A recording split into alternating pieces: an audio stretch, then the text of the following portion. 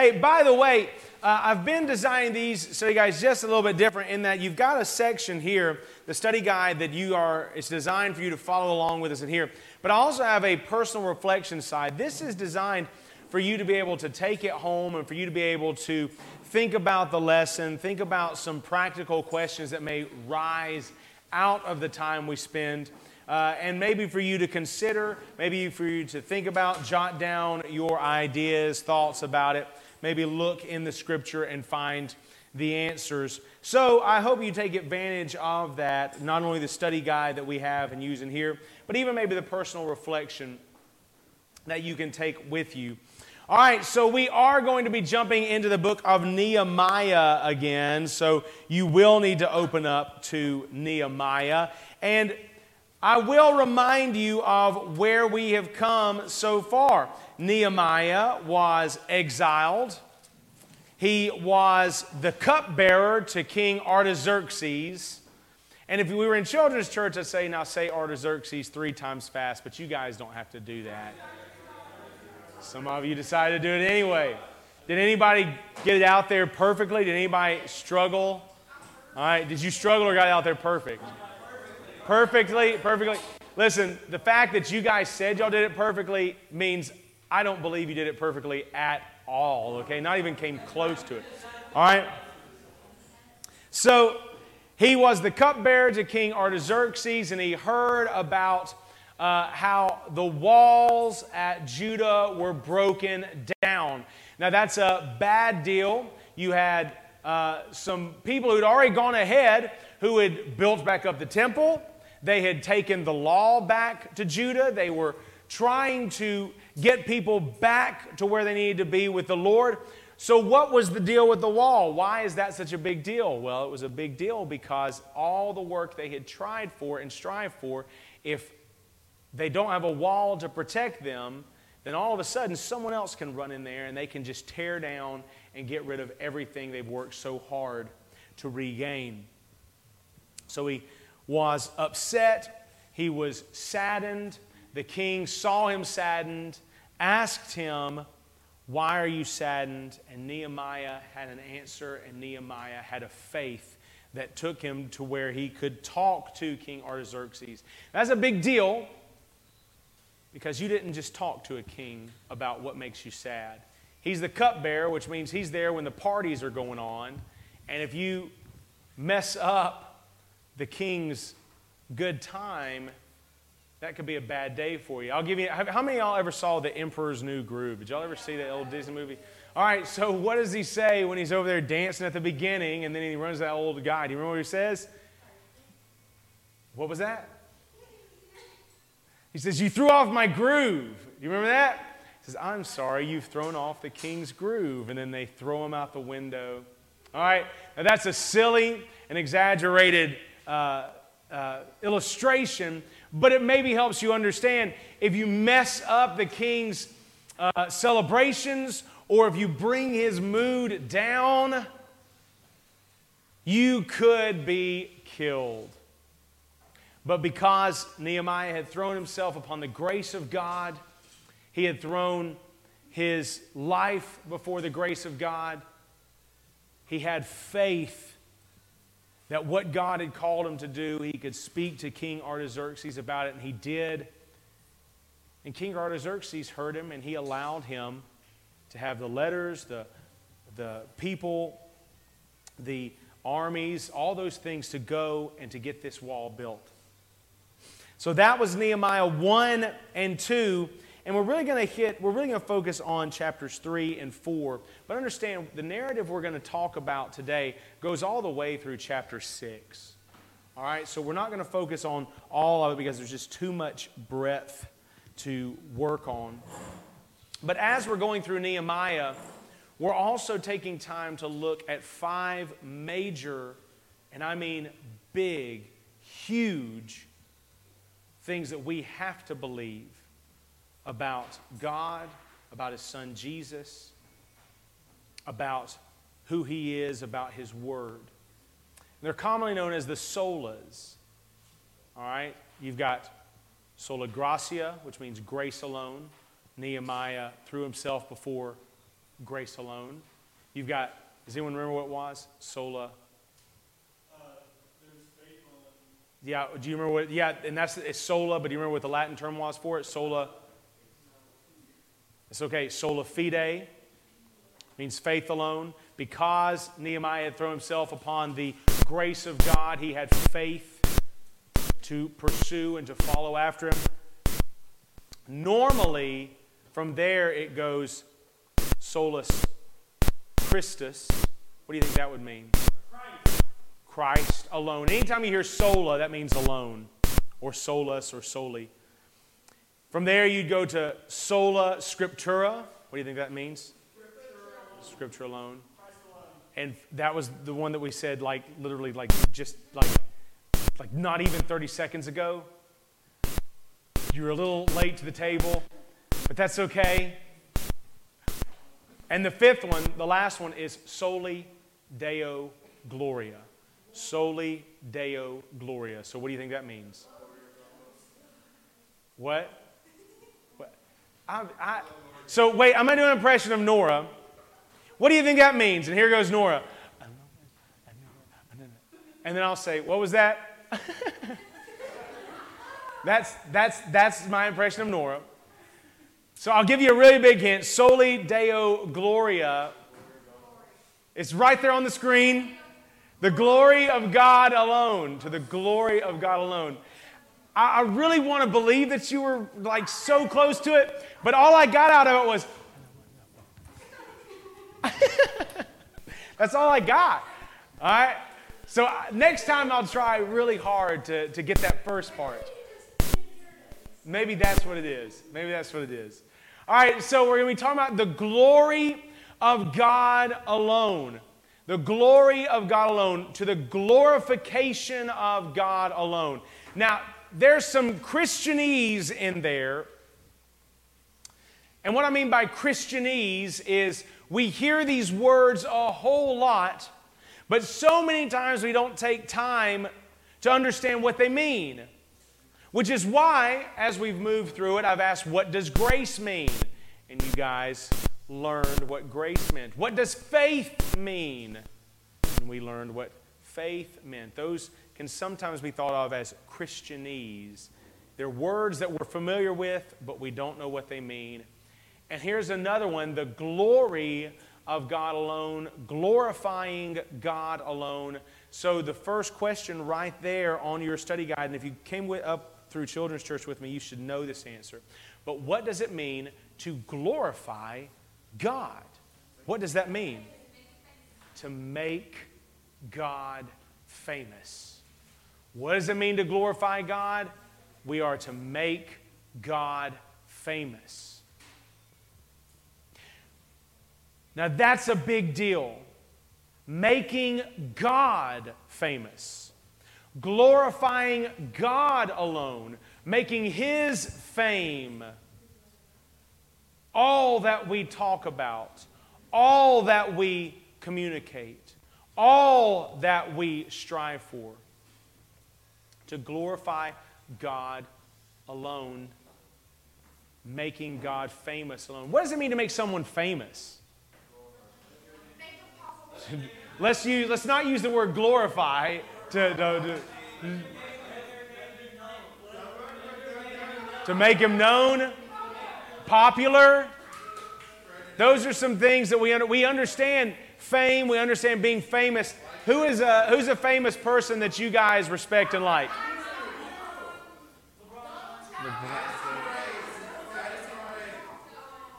There's a lot of people that are famous right now, okay? There's a lot of people who are famous right now. Right now, listen, right now the two most talked about names, the two most famous names in the whole country are Joe Biden and Donald Trump. Those are the two most famous names in all the country right now, okay? So we understand what it means to be famous. We understand that term. So if we're looking at what does it mean to glorify God, it means to make God famous. It means that what we are desiring to do is we are desiring to make God known. We want Him to be popular and talked about. We want Him to be the big deal. We want Him to be what everyone focuses on. So what does it mean to glorify God? To make God famous. And let me say this. When we jump into Nehemiah 3 and 4, and we talk about 5 and 6 a little bit, you're going to see how they make God famous, how they glorify God. And it's a really, really cool and interesting thing to dive into. But before we get there, I want to ask you this. If our goal, if our desire, if the sola we're talking about tonight for us and from Nehemiah, if it is that we are to glorify God alone, to bring glory to God alone, that's our main call. That's the big deal. That's our chief task. What is God's chief task? What is God's goal? And we can't really talk about it in terms of goals and tasks, but if we just throw human kind of understanding to it, what is the number one priority of God in this world? Huh? Love? Grace? Mercy? Faith? Hope? I'm going to submit this to you, that God is very interested in all those things. Very, very interested in all those things. But the thing that God is most interested in, the thing that is His top priority, the thing He wants most, is the same thing that He has for us. What He wants is to be made famous. What He wants is to be glorified. What He wants is to be exalted and praised and a high and big deal. I'll prove it to you real quick. We're going to open up to John 17. Actually, let me get someone to open up to John 17, 1 through 5. Someone open up to John 17, 1 through 5. Casey? Someone get 1 Corinthians 10, 31. I see your hand, Amelia.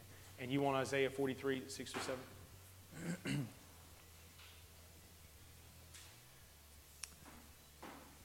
And we understand that people, we were created to glorify God. People were created to glorify God. God's chief interest is to glorify God. And we're going to prove it from these verses. And these are not the only verses that prove it, but these are some very interesting verses. And I'm actually going to go out of order. I want the John 17 to be the last one. So let me start with the 1 Corinthians 10:31.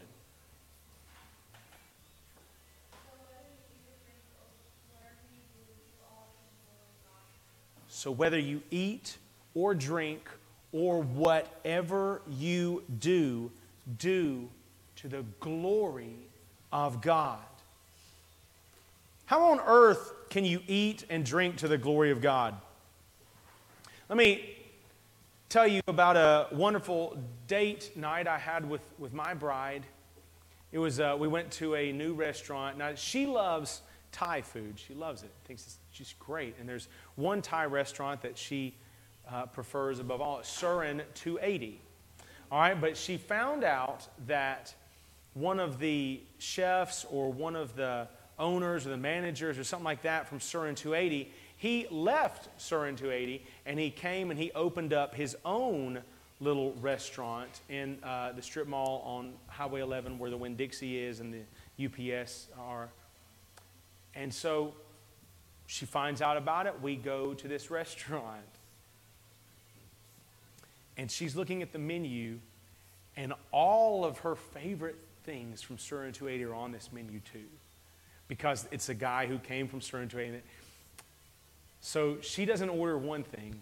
She doesn't order two things. She gets three things. All right, and they bring it out to her, and she knows she's going to be taking this box home, but she decides, we're just going to go for it right here and right now, and I'm going to see if it compares, all right? If it's as good as the Surin 280 stuff. Now, it was just she and I in the restaurant and the people who worked there. If it wasn't just she and I, understand, I would have been so embarrassed, because this is what happens. You're not going to get this term because you're not old enough to get it, but she what about Bob's that meal? All right? Mr. Brad probably gets that. This is what she does. When she takes a bite and when she puts it in her mouth, she goes,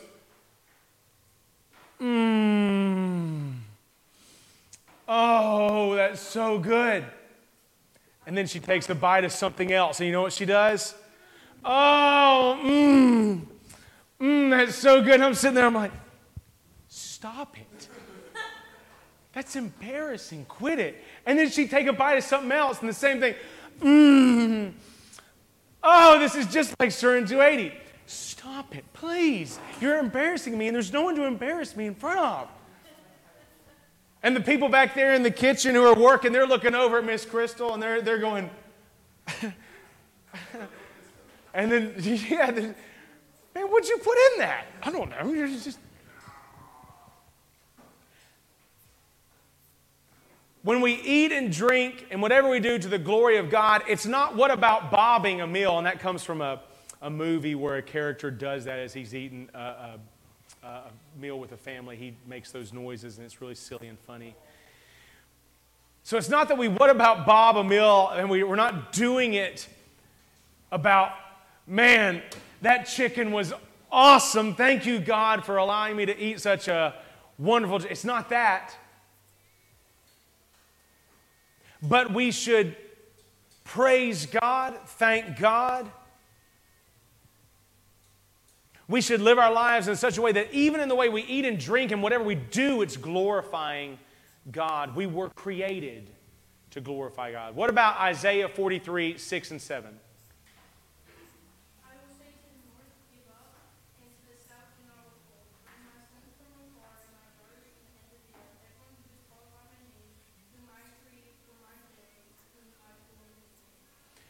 Those who He has formed and made, those who He has called to be His own, they are created for His glory.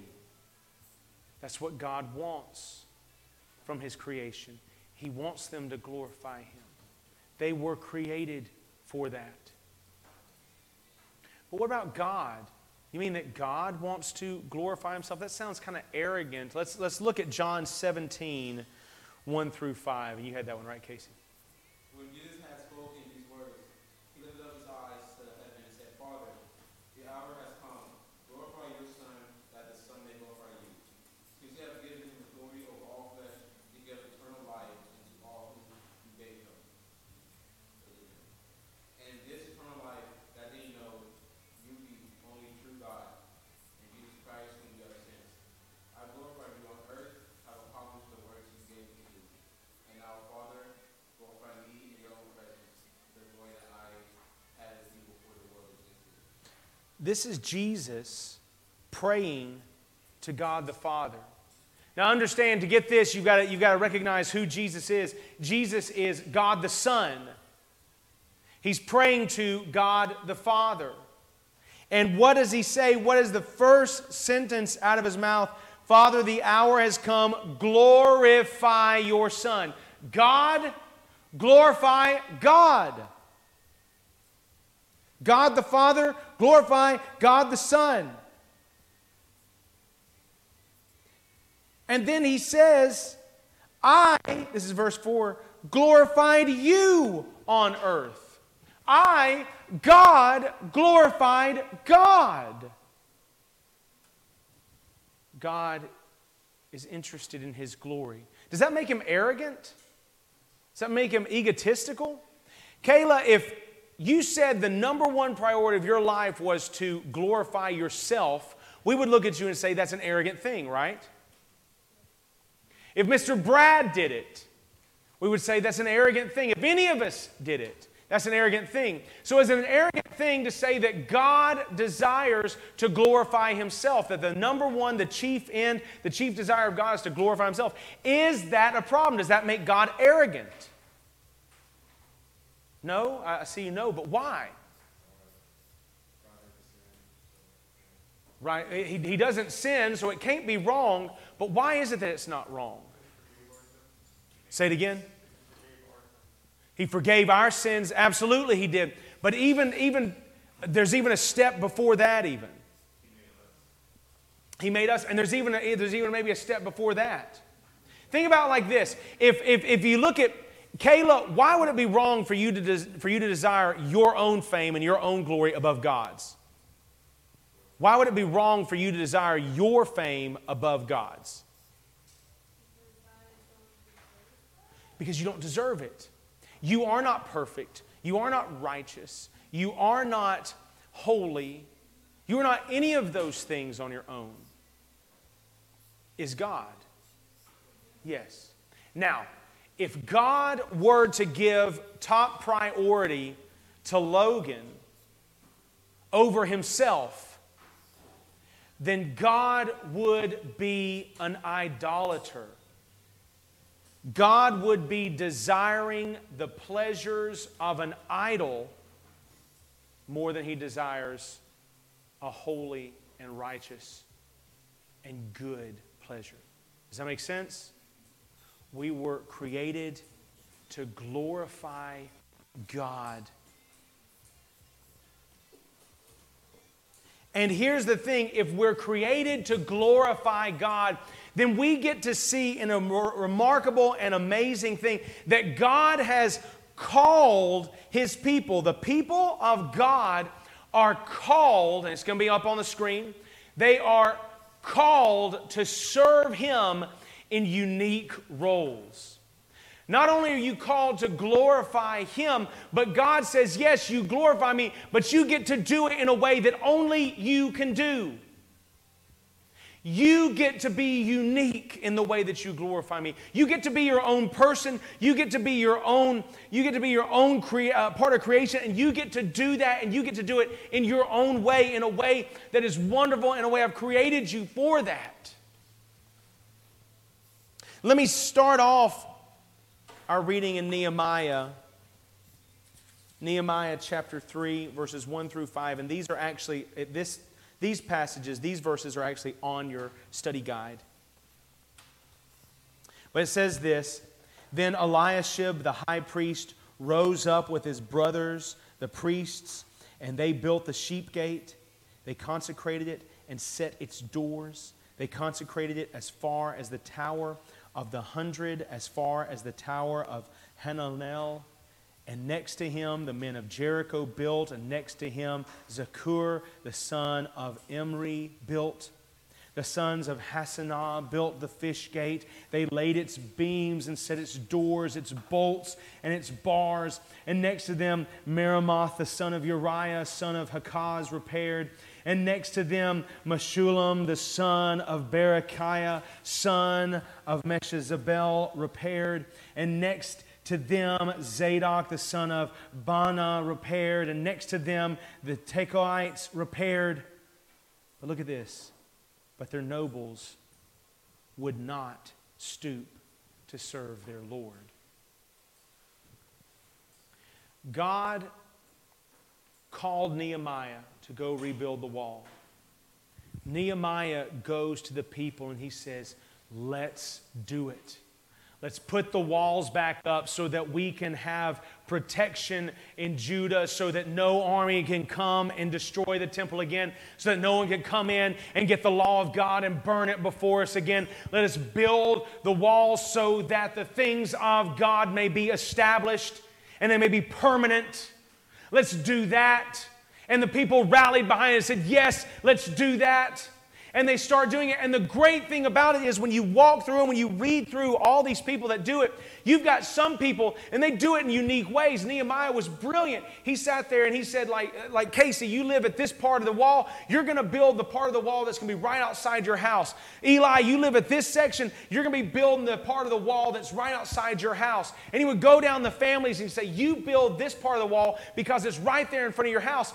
And you had some of the families that would get together, and they were young, and they were excited. And so they would get up there, and man, they would work fast. They would work hard. They would do it for long hours. They would go to work, and they would get it done like quick in an instant. And then you had some families where they would get up there, and they would say, okay, we're going to take it slow. And they would work. And they would diligently put every brick in place and make sure that they were level, and they would make sure that they were good, and they would make sure that they were stacking them just right. And then sometimes those guys who were working fast, they'd go, man, that's an awesome job. And they would learn from them. And then they would take those lessons and they would say, these people over here are struggling. So they would go and they'd work over there, and they would start building with them. Everybody had a unique role and a unique function right there in the part that they were most invested in. And God has called us in the same way to serve Him. He has called us to a job. He has called us to do things, and we get to do them in unique ways. Real quickly, we've got some Bible verses to go with that. I need someone to open up to Psalm 96, 1 through 3. I need someone to open up to Isaiah 66, 18 through 19, and 1 Corinthians 12. Who's got the Psalm? Who's got the Psalm verse? Okay, all right. What about Isaiah? You got it, Amelia. And Anthony, do you want to get the 1 Corinthians? You want to get the 1 Corinthians 12? Yes, sir. Thank you, sir. All right, so the people of God are called to serve Him in unique roles. All right, so go ahead whenever you are at Psalm 96, 1 through 3. Go ahead and read that for me. Oh, sing to the Lord a new song. Sing to the Lord all the earth. Sing to the Lord, bless His name. Tell of His salvation day to day. Declare His glory among the nations. His marvelous works among all the people. Declare the works of God. And how does He say to do it? Oh, sing. Not everyone in here can sing. Not everyone in here feels comfortable doing it.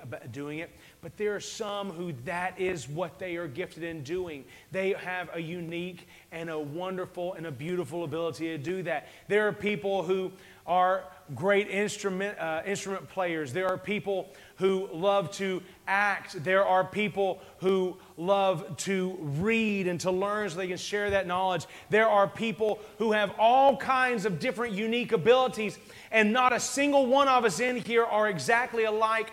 And you are called to give your gifts and your talents to the glory of God. What about Isaiah 66, 18 through 19?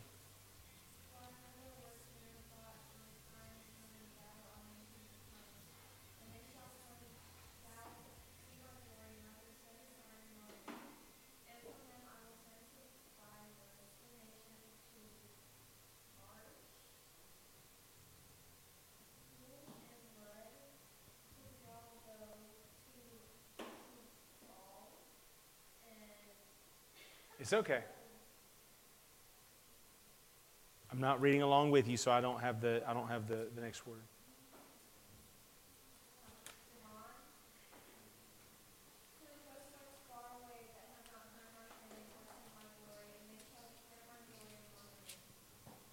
There are some people who go and they are called to take the Word of God. They are called to take the message of God to places they've never been. There are some people who are called because they have the ability to go and to meet new people and make relationships. That's what they're called to do. You might not have that gift, but those who do are called to use that gift. In 1 Corinthians 12, I tell you what, bud, just read, just for the sake of time, I want you just to read verses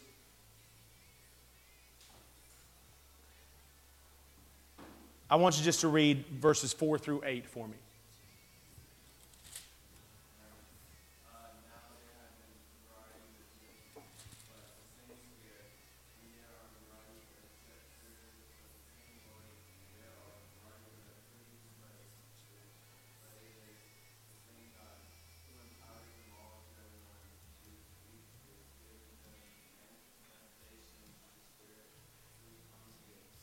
All right, so we'll stop right there just for the sake of time. Understand what's going on there is he says, not only are you called to go, but God will gift you in a way that you can do the job that is set before you.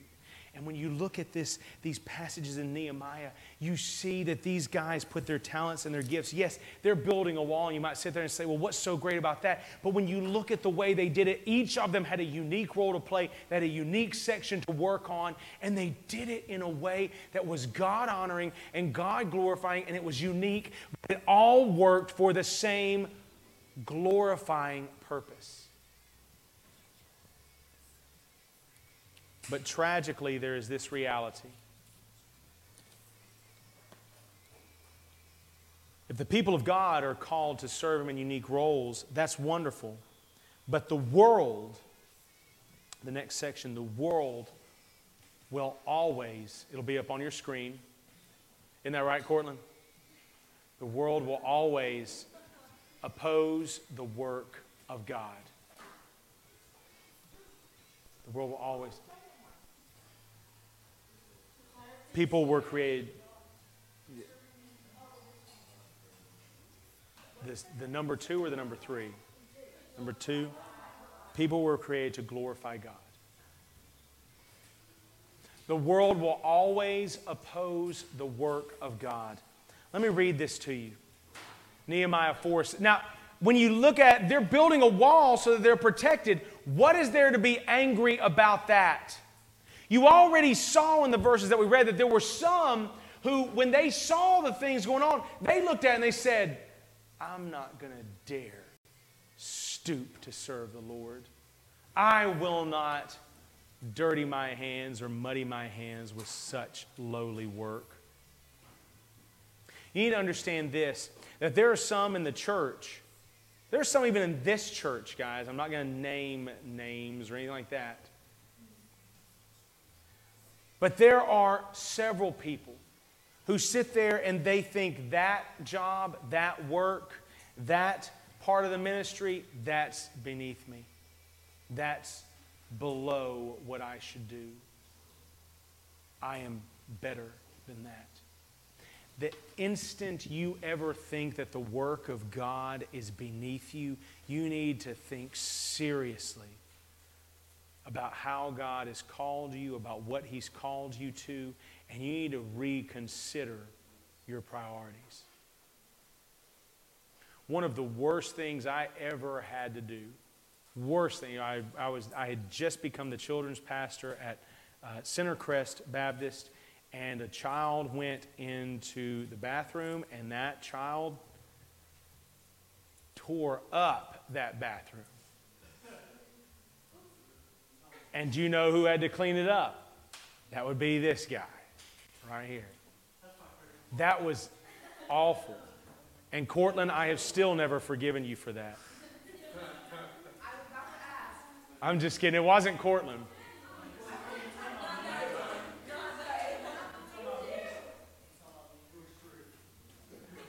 But and while I was in there, and here's the thing, while I was in there and while I was having to clean up that mess, someone comes in and says, hey, don't worry about that. Someone else can do it. And I thought, at that time, I said, the second that this job becomes beneath me, I've got to change my occupation. I work with kids. This is just part of the natural order of things. Now understand, you guys are old enough. You guys tear up that bathroom. I ain't doing it for y'all, all right? Not because it's beneath me, but because you need to learn how to clean up your messes. All right? Now, there are some within the church who think it's beneath me, but not only that, the world itself, the outside forces, will always oppose the work of God. Listen to this. Nehemiah 4, 6 through 14 says this, so we built the wall, and all the wall was joined together to half its height, for the people had a mind to work. But when Sanballat and Tobiah and the Arabs and the Ammonites and the Ashdodites heard that the repairing of the walls of Jerusalem was going forward and that the breaches were beginning to be closed, They were very angry. And they all plotted together to come and fight against Jerusalem and to cause confusion in it. And we prayed to our God and set a guard as a protection against them day and night. In Judah, it was said, the strength of those who bear the burdens is failing. There is too much rubble. By ourselves, we will not be able to rebuild the wall. And our enemy said, they will not know or see till we come among them and kill them and stop the work. At that time, the Jews who lived near them came from all directions and said to us 10 times, you must return to us. So in the lowest parts of the space behind the wall and open places, I stationed the people by their clans with their swords, their spears, and their bows. And I looked and arose and said to the nobles and to the officials and to the rest of the people, do not be afraid of them. Remember the Lord who is great and awesome, and fight for your brothers, your sons, your daughters, your wives, and your homes. If you go to glorify God, if you go to do the work of God, no matter if it's in the church or out in the community, understand the work of the world is going to oppose the work of God. Every time. And what it stirs us to do is what we see here in Nehemiah. It doesn't stir us to back off. It stirs us to say, take up arms, because the work we're doing is for the King of Kings and the Lord of Lords, and we will do what He has called us to do. It doesn't matter what rises up against us. And there are so many among us who at the first sign of hardship back off. Guys, at this moment right now, the American church is a laughingstock. There's a preacher named Alistair Begg who I love. He's been preaching in the States now, 30 years. And he's a missionary to America so that Americans will know the gospel. Paul Washer, another great preacher who I love, he went away on the mission field, and when he came back, he looked at the landscape of the American church and he said, this church is broken. It's worse than anything I've seen on the mission field. And we're the ones who say we don't suffer persecution or hardship. We're the ones who get to come into this building. We get to have an open Bible. We get to sing songs of praise. We don't suffer persecution. And yet the moment, the instant that anyone says something against Christianity, we back off like a bunch of cowards. You do it as well as I. And the reality is, we haven't even begun to see how bad it can be. You want to see persecution, you want to see it get hard, go talk to someone living in China right now. Go talk to some Nigerians over there who are suffering for the kingdom of Christ. Go talk to people who are living in places where it is against the law to own a Bible, and ask them what it looks like. When persecution comes, when the world comes up against God, what do? They don't back down. They take up arms and they say, the work of my God is more precious than whatever this world can do against me. And you need to understand something, that America lives right now in a time where we have no persecution, or we have very little. But it's not always going to be like that. I fear that my little girl and my little boy are going to be told in their lifetime,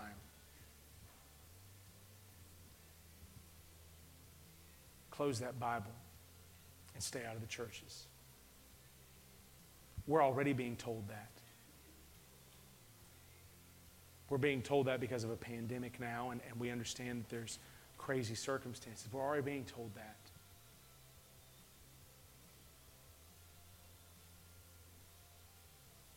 The world will always oppose the work of God. We're not going to look up all these verses, but I want you to write them down. And I want you to understand.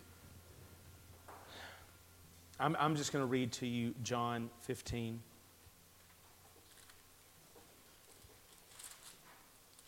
I want you to understand that if you set in your mind, if you set as your priority to glorify God and to glorify Him alone, like Nehemiah did, like the Israelites did back then, you're not going to go up there and just find an easy path or an easy walking lifestyle. It's not going to happen. Jesus Himself tells us this in John 15:18 through 25. It says, "If the world hates you, know that it has hated me before it hated you. If you were of the world would love you as its own. But because you are not of the world, but I chose you out of the world, therefore the world hates you. Remember the word that I said to you, a servant is not greater than his master. If they persecuted me, they will also persecute you. If they kept my word, they will also keep yours. But all these things they will do to you on account of my name, because they do not know him who sent me. If I had not come and spoken to them, they would not have been guilty of sin, but now they have no excuse for their sin. Whoever hates me hates my Father also. If I had not done among them the works that no one else did, they would not be guilty of sin. But now they have seen and hated both me and my Father. But the word that is written in their law must be fulfilled. They hated me without a cause." They hate Jesus. Understand, the world will always hate Jesus. They'll hate Jesus while holding a pretend bouquet of flowers saying, "We love Him, we love Him, we love Him. We just love Him the way we want to love Him." But they hate Jesus. They hate the Jesus of the Bible. And if they hate Him, then if you seek to glorify Him, they will hate you too. Nehemiah looked at the task before him, and he said, "I don't care what comes, I will glorify my God." You get to glorify God in a unique role. You get to do it in a way that no one else can do it. You get to do it in a way that will glorify God like no one else in this entire place. We get to glorify God. And when someone rises up against us, we will not back down. Take up your arms, because the world hates you. If you claim to know Christ, if you claim to glorify Him, the world hates you. They might hate you with a smile on their face or whatever it looks like. Take up arms and get ready. Because if you take this seriously, if you take this Christian walk seriously, it's going to hit you. Let me pray for us. Our band is going to play and we'll be dismissed. Most gracious Heavenly Father, we do love You. We do praise You. We thank You for the time we have to be together. I thank You for Your word. I thank You for this book of Nehemiah and how it shows us some beautiful and some amazing realities and some truths that help us to understand even where we are in our life today. God, I pray that these students would love You, that they would desire above all else to glorify You, to make You famous, and that, Father, they would not care for one instant who comes up against them, but they would recognize the gifts that You had given them, the talents, the abilities they have, the opportunities that You lay before them that no one else has, and they would go and they would do it, and, Father, they would do it with no reservations. Pray all these things in Your Son's name, Jesus, the name above all names. Amen.